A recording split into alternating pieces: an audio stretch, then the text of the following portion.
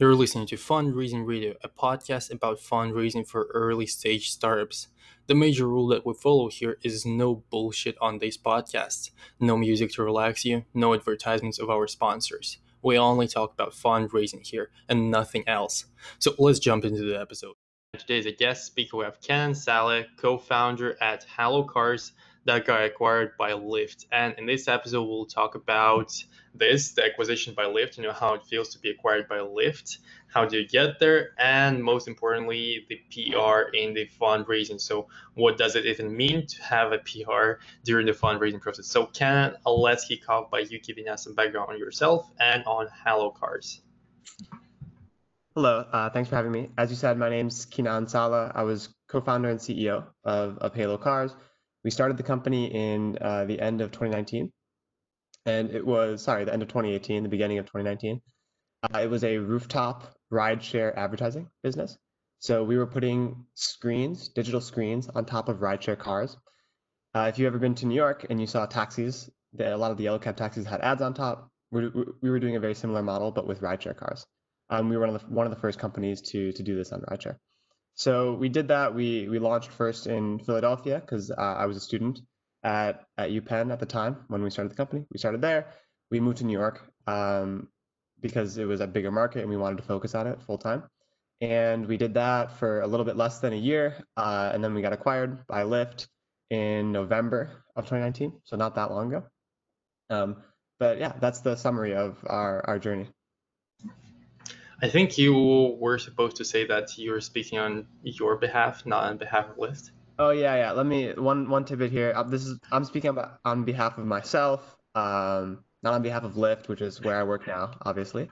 Right. Yeah, thank you for reminding me. That's what happens when you start working for a big company like Lyft. So it's completely fine. We'll understand that. But let's talk about that acquisition. How it happened. Did you actually prepare for it from day one? You were like, okay, here are our potential acquirers. And then one day you're like, okay, we're big enough. We're going to reach out to them and they're going to acquire us. Or did they just email you, hey guys, we've seen your growth. We want to acquire you. So how did this happen? It wasn't at all. We were not searching for it. We did not go out and seek it. When you're building a company and at the beginning when you're thinking about it, you do naturally think about who are the players that could be the potential acquirers. So for our company, it was a rideshare advertising business. So we knew if there was going to be someone who's going to buy it, likely to be either a rideshare company, Uber, Lyft, or it was going to be an advertising company, maybe Google, Facebook, so on. And we knew that from the beginning, but we were never searching for it. So it was very early when we got acquired. We did not expect anybody to be interested in buying our company. So we were just focused on building. We were trying to build the most compelling company and get the most traction that we could. And we were approached by Lyft unexpectedly, and they made us an offer. We considered it, and ultimately we decided to go for it, but we did not. It was a surprise to us. We didn't seek it out at all. Nice. So how did they reach out to you? So was it like a random email from Lyft saying like, hey, we want to acquire you, or we're considering acquiring you? How does this happen? I'm just curious. Yeah, it was actually not too dissimilar from what you described. It was a cold LinkedIn message. It wasn't actually to me. It was to my co-founder. I founded it with two co-founders from my school, and there was a message to them, and it wasn't hey, we want to acquire you. It was, hey, we're interested in what you're doing. Can we have a chat? And then we did a few of those chats, which are you get to know the people. They ask you about what you're doing. You ask them about what they're doing. We talked a little bit about maybe we can partner in some aspect. We didn't talk at all about acquisition until many meetings in. Probably like, I don't know the exact number, but I think 5, 6, a lot of meetings in before we even started talking about that. And that's probably what they were thinking about from the beginning, but they didn't tell us. So they were just learning more about us, and then when they decided that they wanted to, they let us know. So that's what part of why we were surprised. We were talking about a partnership. We were excited about it, obviously. We were like thinking about how we were going to partner, and then one day they were like, "Oh, we want to buy you." I was like, "Oh, that was unexpected." Right. So how did it feel? You were basically like a year and a half in the company, I think. We were less than a year in. Less than a year in. That's really impressive. So how did it feel? How did it feel to get that we want to acquire you? message. It was good. So it was a really really exciting thing. It was, I mean, for me at least, it was extremely exciting. For my co-founders, I'm sure it was as well. Um, Extremely surprising. None of us expected it.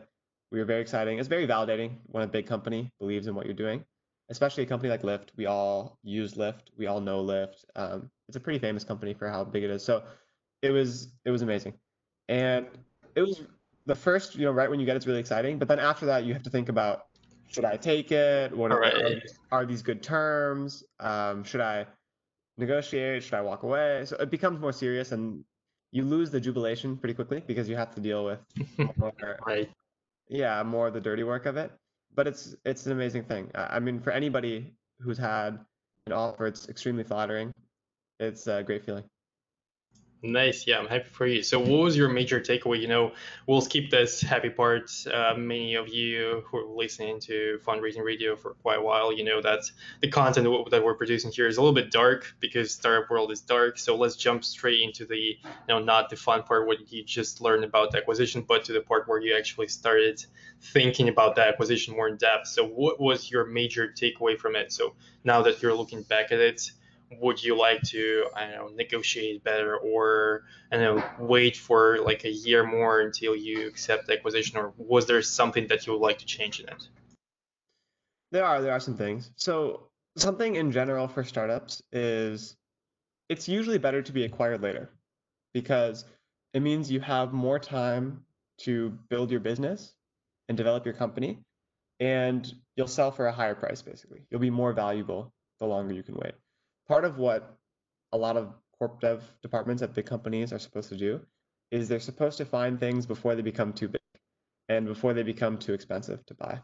So for a startup, if the more you can develop before you sell, the better. That's one thing. Sometimes you don't have a choice. So sometimes you get offers when you do, or there's certain situations that because of the maybe competitive landscape, you sort of have to, and you don't think you have a chance to stay longer. So in that case, obviously, you need to do what you have to do. But that's one thing. I would try for any startup, I would not try and build to get acquired as soon as possible. It's not going to be the best outcome. You should build to create the most long-lasting company, and really, really focus on building a scalable, solid company. And then at that time, you'll be very valuable. If you get an acquisition offer, people will be interested because it's a successful company. And if you get an offer, it'll be for a much higher amount. So pushing it off as much as possible is good. Um, Obviously, we got acquired very soon. We were like less than a year in. Um, and we had reasons for that as well. So we had to consider the offer, we had to consider our competitors, we had to consider the general landscape and things. So for us, we decided it was the right decision to do it early. But that's what I would say. I would say if you have the opportunity to early on to reject offers and you're really confident in your business, I would reject early and then wait until later, ideally. Right. I think like if I'm thinking about myself, I would probably not be able to reject the offer because it's just so cool to claim that you have exited the company. It's tough. So, It but that's depends. It depends on your risk appetite. So if you're very confident that great. you can build a successful company by yourself and you can become much bigger than you are now, Mm-hmm. then you shouldn't, for the most part, you shouldn't sell. You should say, we're going to be in a year, we're going to be even more, we're going to be even bigger, even more successful. So you should wait. If there's other things, if you think, well, in a year, the space is going to look really different, or if you Right. can, if something like, well, um, we think that sometimes there's strategic things where it's, well, we don't want to compete with this company, so we're just going to sell to them and be part of them. And there's all sorts of things like that. But if you can, it's better to push off. Right. Right. So speaking of building something that's gonna last long and you know destroy all the competition, on our pre-interview call, you mentioned that you specifically took plenty of time to build this, strong company. I mean, strong team specifically Yeah. that had the necessary skill set. How did you approach that problem? So, did you like build out the list of things you need in tech, business, marketing, and all that stuff, and actually picked people by yourself, or how did that happen? Yeah, that's sort of what it was. I thought about when we were starting very early on, I thought about the different sort of I don't know what to call them, but the different groups or the different parts of our business. And we had drivers, which was we needed drivers in order to put our screens on top of. This was kind of the supply side. So we had a whole driver side of our business. Then we had a whole advertiser side of our business, which is the people who are buying the advertisement. So this is the demand side. We had demand, supply. We were kind of like a marketplace in that sense, but that's two separate areas of the business. And then we had product, which was we needed to build the hardware and the software. So you can maybe separate product into hardware and software. Hmm. So those are sort of the four areas that I thought we need somebody, one co-founder, to be an expert and to be the leader in those kind of areas. And that's what I was thinking of. I was lucky because I had friends who were really good at all of those. So there was four co-founders, including me originally. Two of them were friends I had known previously. One of them had a ton of hardware experience, was mechanical engineer, did robotics, all sorts of stuff. So had the hardware experience that was needed. I focused on the software. I did all the software for the team, and then one of my other friends did all the driver stuff. So um, his father was an Uber driver. He was very familiar with Uber and Lyft drivers and what motivates them, how to talk to them, and so on. So we had like the three parts of the business, but the one that we lacked is the demand side. We didn't have anybody who had been selling advertisements or selling to advertising agencies or advertising brands, or at least I didn't have a friend. So I recruited somebody that I met. I was looking around the campus. We were at university, so that was one thing that helped. I was looking around the campus for somebody who could do that. And I met somebody at an event where I was pitching the company, and someone came up and said, I have I have a ton of experience with this. I worked at Google. I sold ads to, I worked with ad agencies and had the experience that was necessary and knew what they were doing. So I said, great. We talked for a little bit more to make sure that it was a good fit and that they would like the team would like him, and so forth. But after a few weeks, not even a lot, it was like 2 weeks, they joined the team officially. And there it was. So we had, from the very beginning, we had a co-founding team that covered all aspects of the business. And we didn't need to hire anybody for a long time. We had interns in the summer, but we actually never made a full-time hire because we didn't need it. We had all the areas covered. We didn't need to a lot of people hire like external shops, especially development shops. They don't have a technical person on the team.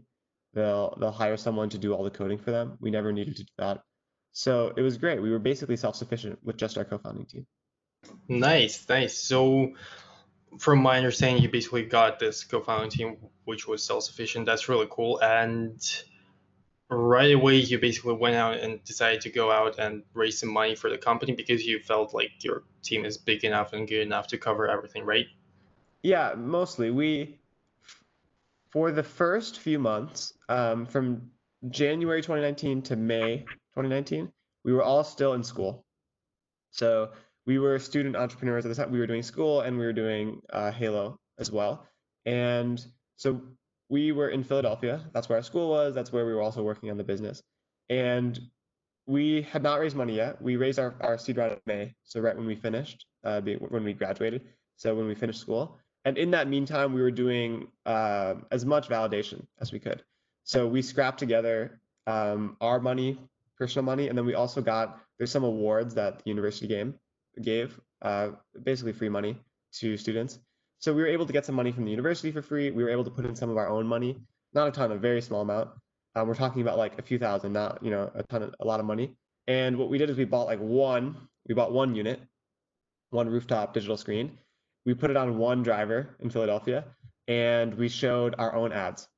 We showed Halo ads for our Nice. website, and then we ran a test. Basically, we tracked how many people came to our website, and then we tracked this was where the car drove, and then we looked where do people search for us on Google, and we could see overlap of where the car drove is where people were searching for us. So we started to get traction and tried to run as many tests that would validate what we're doing with as little amount of money as possible. Basically, yeah, we whatever you could do with like a couple $1,000s, that's what we were doing. And then we ran those tests for as long as we could. We even ran some free advertisements for local businesses. There was a local coffee shop nearby. We ran an advertisement for them, all of this for free, and we did it on a few cars, like less than 5 cars. So it was tiny, tiny scale. And then in May, when we had done all this work, we had built out. We had proven that this could work. We had proven that we could do it from a hardware and software perspective. Then we went and raised money. So we didn't have much then, but we had a lot more than just, an idea and a pitch deck. We had a product we could point to, or at least a prototype we could point to. We had early test campaigns that we had done with some early results. So we had quite a bit then. And then we also had a team that we thought was very compelling for this problem. So we raised in May. And once we raised $500,000 in May, and then we moved to New York, and then we took it, that was full time from then on. Nice, nice. So I'm curious, where was that point when you decided, it's time to go into this full time and actually go and raise money? Was it right after you graduated college? So Yeah. was that the breaking point, basically? It was actually just school based. So because we were students and then we had classes and stuff. Um, I was about to graduate. I was a few months away from graduating. So I wasn't gonna drop out in the middle. So I was just like, Right. I have a few more months, let's just finish it. Once we finish, then we all literally like a few days after my graduation, we packed everything into a U-Haul and we shipped it all to New York. Uh, and Nice. then we were full time, completely full time from then on. We lived in the same house. We worked together. We did that for the next 4 months until we were acquired. Next for months until you require. That sounds really cool. Well, Yeah, congrats on that. thanks. That's a pretty epic story. I wish you dropped out. That would be even better story. But Yeah. it's still a smart move. I mean, dropping out 2 months before you're done with the university, it's not the smartest move.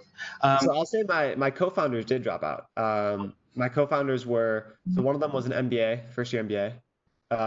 Didn't finish the MBA, dropped out. Another one was a undergraduate, a sophomore undergraduate, mhm. dropped out before finishing. Nice. So for me, it was more of I was so close to graduating. I was like a couple months away that I was just gonna finish it and be done with it. I should probably bring in your co-founders instead, so it's Yeah, and have dropouts. yeah, no, I'm just kidding. I'm just kidding. But let's do a little bit more time traveling this time. And if you could go back in time and change something in your fundraising process or in the stage when you decided to fundraise or like in the way you talk to investors or whatever Yeah. there was to change, what would it be? Yeah, there's a few things. So one of them is I would talk to more people. This is a mistake we made. I think it's a mistake probably everybody makes.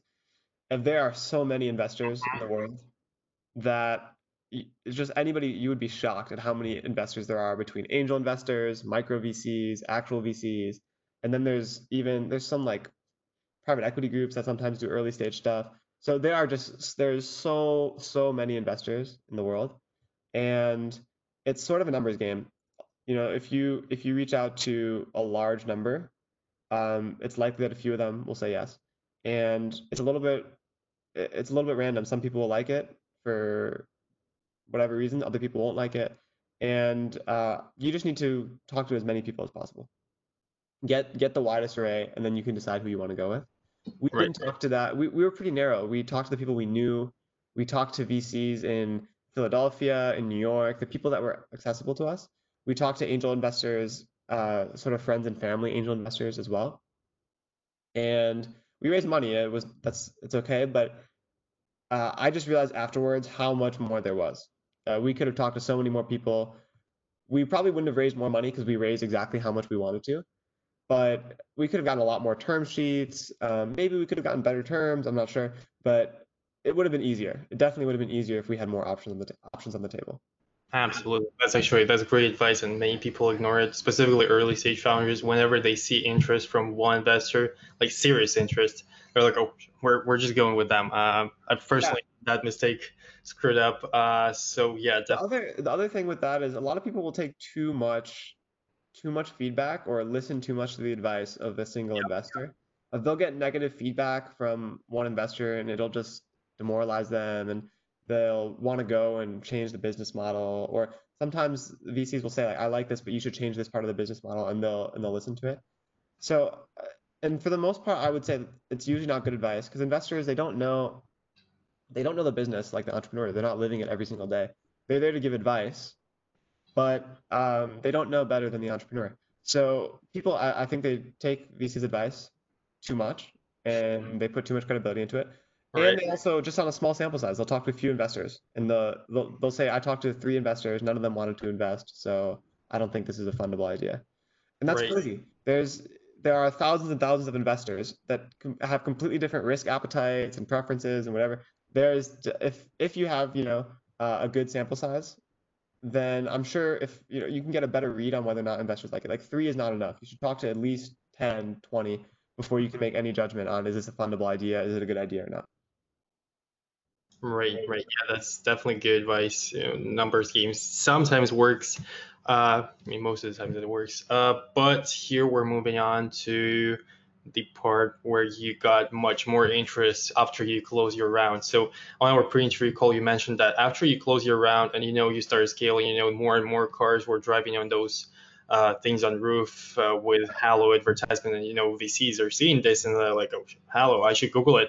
And then they see that this is a startup, they might invest, and they start reaching out to you. But you still did not accept any additional offers. So why didn't you decide to raise some additional capital just to make sure that you're safe? Yeah, there's a lot of good points in this here. I'll first start off with, I think the best way for people to fundraise or for startups to fundraise is to raise as much as you need for a period of time, be in fundraising mode, and get all the money that you need. And then for the next however many months, like 6 months, 12 months, however much you raised for, I would just be in completely building mode and not worry about fundraising at all. Don't take investor meetings.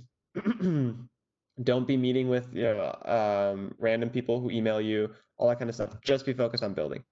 I think that's the best way in order to really build and focus on what you're doing. Otherwise, it's easy to get distracted with all sorts of things. And that's what we did. So we raised $500,000. We knew $500,000 was enough for the rest of the year. That was the point. We were raising money for the rest of the year. We didn't want to raise again until after that.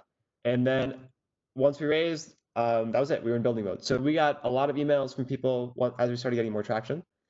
LinkedIn messages, email, all sorts of stuff saying like, hey, this is really exciting.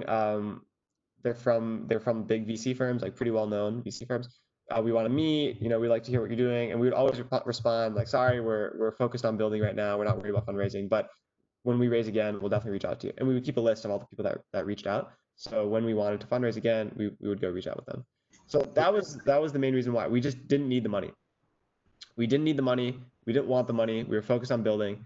So that was why we didn't take on any follow-on investment. We had plans to raise again at the end of the year. So like I said, we raised 500,000. We expected that to last us for the year, and we were expecting to start raising again at the end of the year. So then we'd have more money, obviously, for the next year. And so that was our plan. We were making a list of every single person that reached out in the meantime, so that when we went into fundraising mode, we would do it really focused, where we'd have like 2 weeks, 3 weeks, 4 weeks, whatever, where we would meet with every single investor that was on that list. All we would be focused on was raising money. We didn't actually get there because we got acquired before the end of the year. So yeah, we didn't get to that point, but that was the plan. So staging it like that intentionally is, in my opinion, the best way to do it. Otherwise, it's very easy to just get swayed and distracted, take a meeting here, take a meeting there, and then I think it's very disruptive to actually building a business. It takes a ton of time. So yeah, good point. And I'm curious, how do you work with that list of investors that you're building? Like, did you reach out to them? Like, do you send them quarterly updates saying like, hey, this is what we've done, this is our revenue Yeah. growth, or so you were doing that? Well, we did that for our investors. So our in our first round, we did a monthly investor update. And exactly like you were talking about, we would start off with the KPIs, which is our revenue, how many drivers we had. We had a few things that were for our business. We would talk about the good things that happened in the past month, the bad things that happened in the past month, and then we would leave any asks that we had to the investor at the end. We did that every month on the first of every month, exactly. So we sent that to our investors, the people who already had put money in and they were shareholders. We didn't send it to future investors for people who had reached out and said that they were interested. We just kept them on a list. So we had, I don't know if you know Airtable, but we kept an Airtable base of all the people who had reached out and their emails. So we were ready when we decided to fundraise. We could email all those people saying, "Hey, we're raising money now. This is where we are. This is why we need money." Give them the story. Right. So do you think it would be a better idea of, keeping those potential investors in the loop as well? So sending them quarterly updates. You could. I think some people do this. This is a common thing people do. Yep. Yep. Yeah, we never did it because we our investor updates were very detailed. Hmm. So we didn't want to give that much detail to outside investors, especially because we had competitors and we didn't want a lot. So VCs, they're in the business of investing in companies. So they probably had talked to our competitor or they knew our competitor or something. So we didn't want that information to be out there in the world. It could be forwarded to someone. We didn't want to see it. And so that's why we kept it pretty close. And that's because we did monthly emails. We made them very detailed because it was for our investor base. Another version of this could have been you could have a monthly email that is really detailed with your investor base, and then you have a quarterly version, which is high level, not as detailed, you send out to the broader group. I think that would have worked. We never did it because I mean, it was a lot of, we were already writing one a month. We weren't going to write another one a quarter. And then we were around for quarter and a half, so we didn't have a lot of quarters to write about. But, Right. but I suspect that would have worked. Yeah, that's my personal advice. Those people who showed at least some interest, definitely send them those quarterly updates. I personally got connected to a company because they sent another investor a quarterly update, and she forwarded that to me. So it's like there might be a launch chain that might lead to something helpful. So definitely, take this extra few hours to build that quarterly That's report. true. I would Um, agree with that. but here we're moving on to. I want to close this episode with something positive. So one thing that, do you remember something like really good about the your fundraising process? So maybe like the first check you got from an investor, and you're like, or Yeah. something else that was like really memorable and something positive. I mean, there's a few things. One of the things is that when it finally everything closes, it's a very, very like the money is in your bank account, the papers are signed. It's an amazing feeling because for every fundraising process, every deal, anything like this that happens, there's always a pandemonium right before it closes. Like the week Right. before or the few days before, somebody wants to pull out, somebody's not sure, somebody has last minute questions, somebody new wants to come in. There's always craziness that happens right before these things get closed. And so you're basically on the phone and on email 24/7 and you're sort of anxious. You want everything to come together and you want it to be done. So when that happens, very tranquil moment. The money's in your bank account, papers are signed. You can just stop focusing on this and you can go back to building. That's a great feeling. So I had that feeling when we raised money. Also had the feeling when we were acquired because when you're through an acquisition, it's the same thing. There's a big process, and eventually you need to get to signatures, but it takes a while to get there. At the last minute, there's all sorts of things that happen. So when it finally closes, it's a great feeling. It's one of the best feelings. That's really cool and that's really positive. So thanks for that. And we're moving on to the last question of today's episode, which is a call to action. So what's that one thing that you would like the listener to do as soon as the episode is over? Listener to do. Let's see. So one is you should go to our website, halocars.co. You can learn about our company. If you're an advertiser and you're interested in advertising with us, you should reach out. We have a great product. I think it'll work great for your brand. Other thing, you can follow me on Twitter as well. I don't tweet as much, but I'm starting to. So if anybody wants to interact with me, follow me. I'm at Kenan H Saleh. So first name H and then my last name. You can find me there. All right, I'll definitely include the link to Halcars in the description of this episode and also Ken's Twitter. And my last question here would be, why do you start tweeting right now? So is it for networking purposes or is it because you actually like Twitter? So I've used Twitter for a long time, but I've just been reading. And the reason why I've used Twitter for maybe 4 years now. And the reason why is I've learned a ton from Twitter. Twitter has been just incredible resource for me for learning about startups, about VC, about all sorts of things. And because what I liked about it is people would give, they would get talk about their experiences, give their advice, and these were people who had a lot of experience and were successful, and I could learn from them. So now that I have some experience and I think I have good advice to share, I feel it's sort of like it's the right thing to do for me to share my experience to new people and go full cycle. Instead of just being the one reading from Twitter, I want to start contributing to other people. Definitely nice. That's a nice move. That's very generous, very startup minded. So nice work there. I'll definitely include that in the description of this episode. And my personal call to action would be go to the description of this episode. As usually, I'll include a bunch of useful links for you, links that Ken mentioned, and also this is actually our first video and audio podcast that we're recording today. So if you're curious to see how it will look like, I'll include the link to our YouTube recording as well. So take a look at it.